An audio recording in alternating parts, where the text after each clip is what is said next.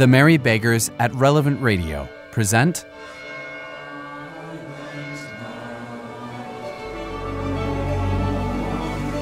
Episode 9, Waiting.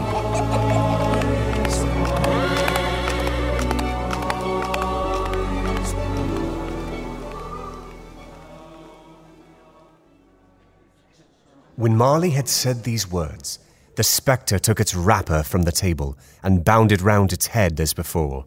Scrooge knew this by the smart sound its teeth made when the jaws were brought together by the bandage. He ventured to raise his eyes again and found his supernatural visitor confronting him in an erect attitude, with its chain wound over and about its arm. The apparition walked backward from him, and at every step it took, the window raised itself a little, so that when the spectre reached it, it was wide open. Come. It beckoned Scrooge to approach, which he did. When they were within 2 paces of each other, Marley's ghost held up its hand, warning him to come no nearer. Scrooge stopped. Not so much in obedience as in surprise and fear. For on the raising of the hand, he became sensible of confused noises in the air, incoherent sounds of lamentation and regret, wailings inexpressibly sorrowful and self-accusatory. The spectre, after listening for a moment, joined in the mournful dirge and floated out upon the bleak, dark night.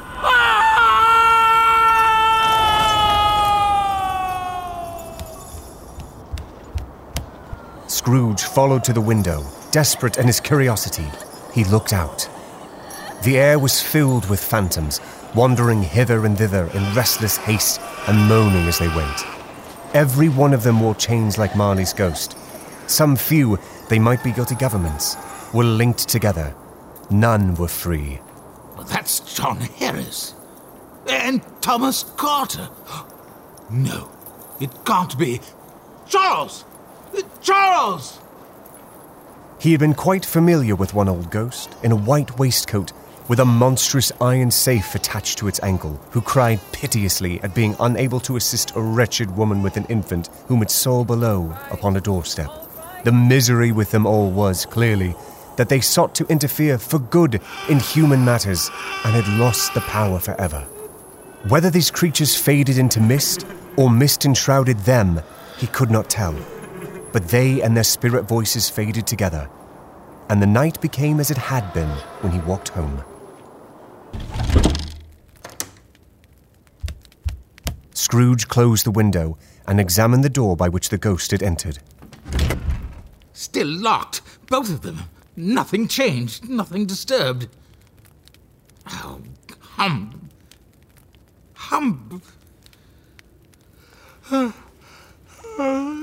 He tried to say humbug, but stopped at the first syllable.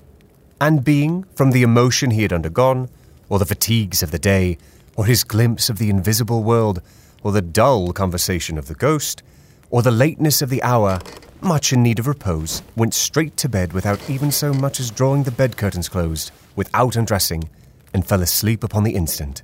I don't see her. I can't. I swear, it's never...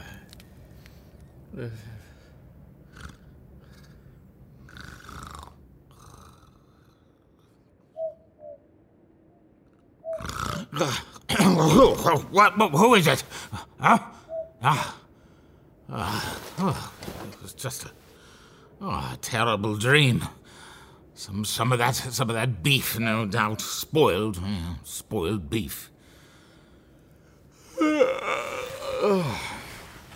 When Scrooge awoke, it was so dark that looking out of bed, he could scarcely distinguish the transparent window from the opaque walls of his chamber. He was endeavouring to pierce the darkness with his ferret eyes when the chimes of a neighbouring church struck the 4 quarters. So he listened for the hour. To his great astonishment, the heavy bell went on from 6 to 7, and from 7 to 8, and regularly up to 12, then stopped. 12? 12?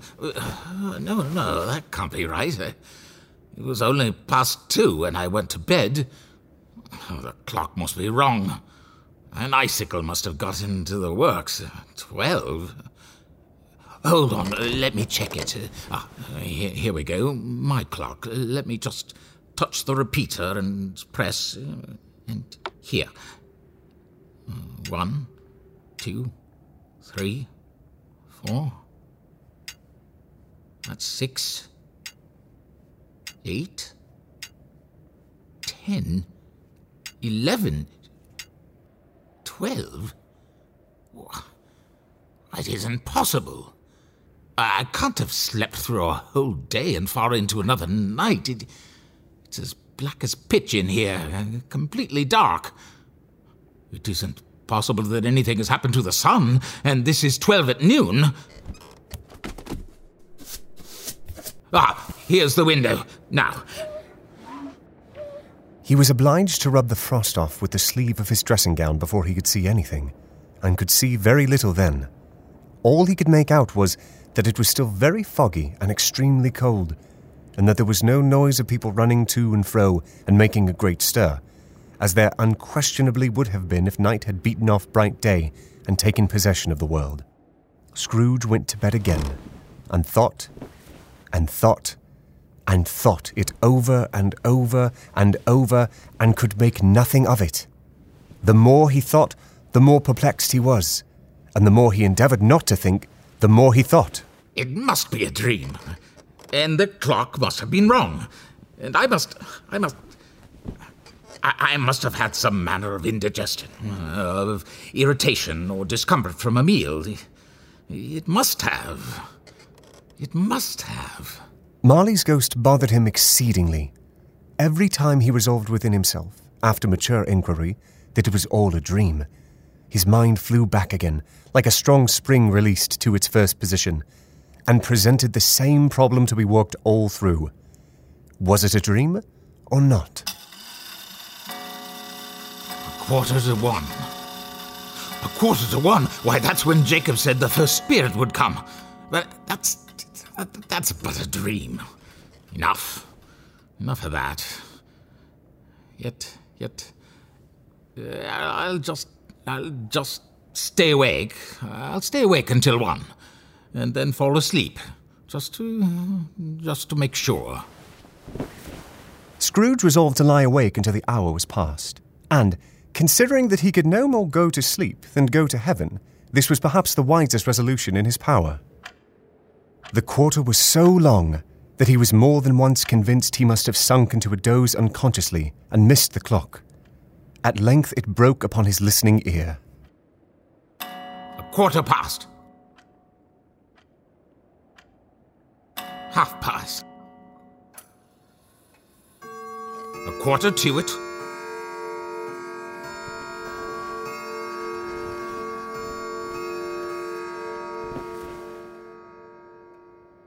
The hour itself, nothing else. He spoke before the hour bell sounded, which it now did with a deep, dull, hollow, melancholy 1. Light flashed up in the room upon the instant, and the curtains of his bed were drawn.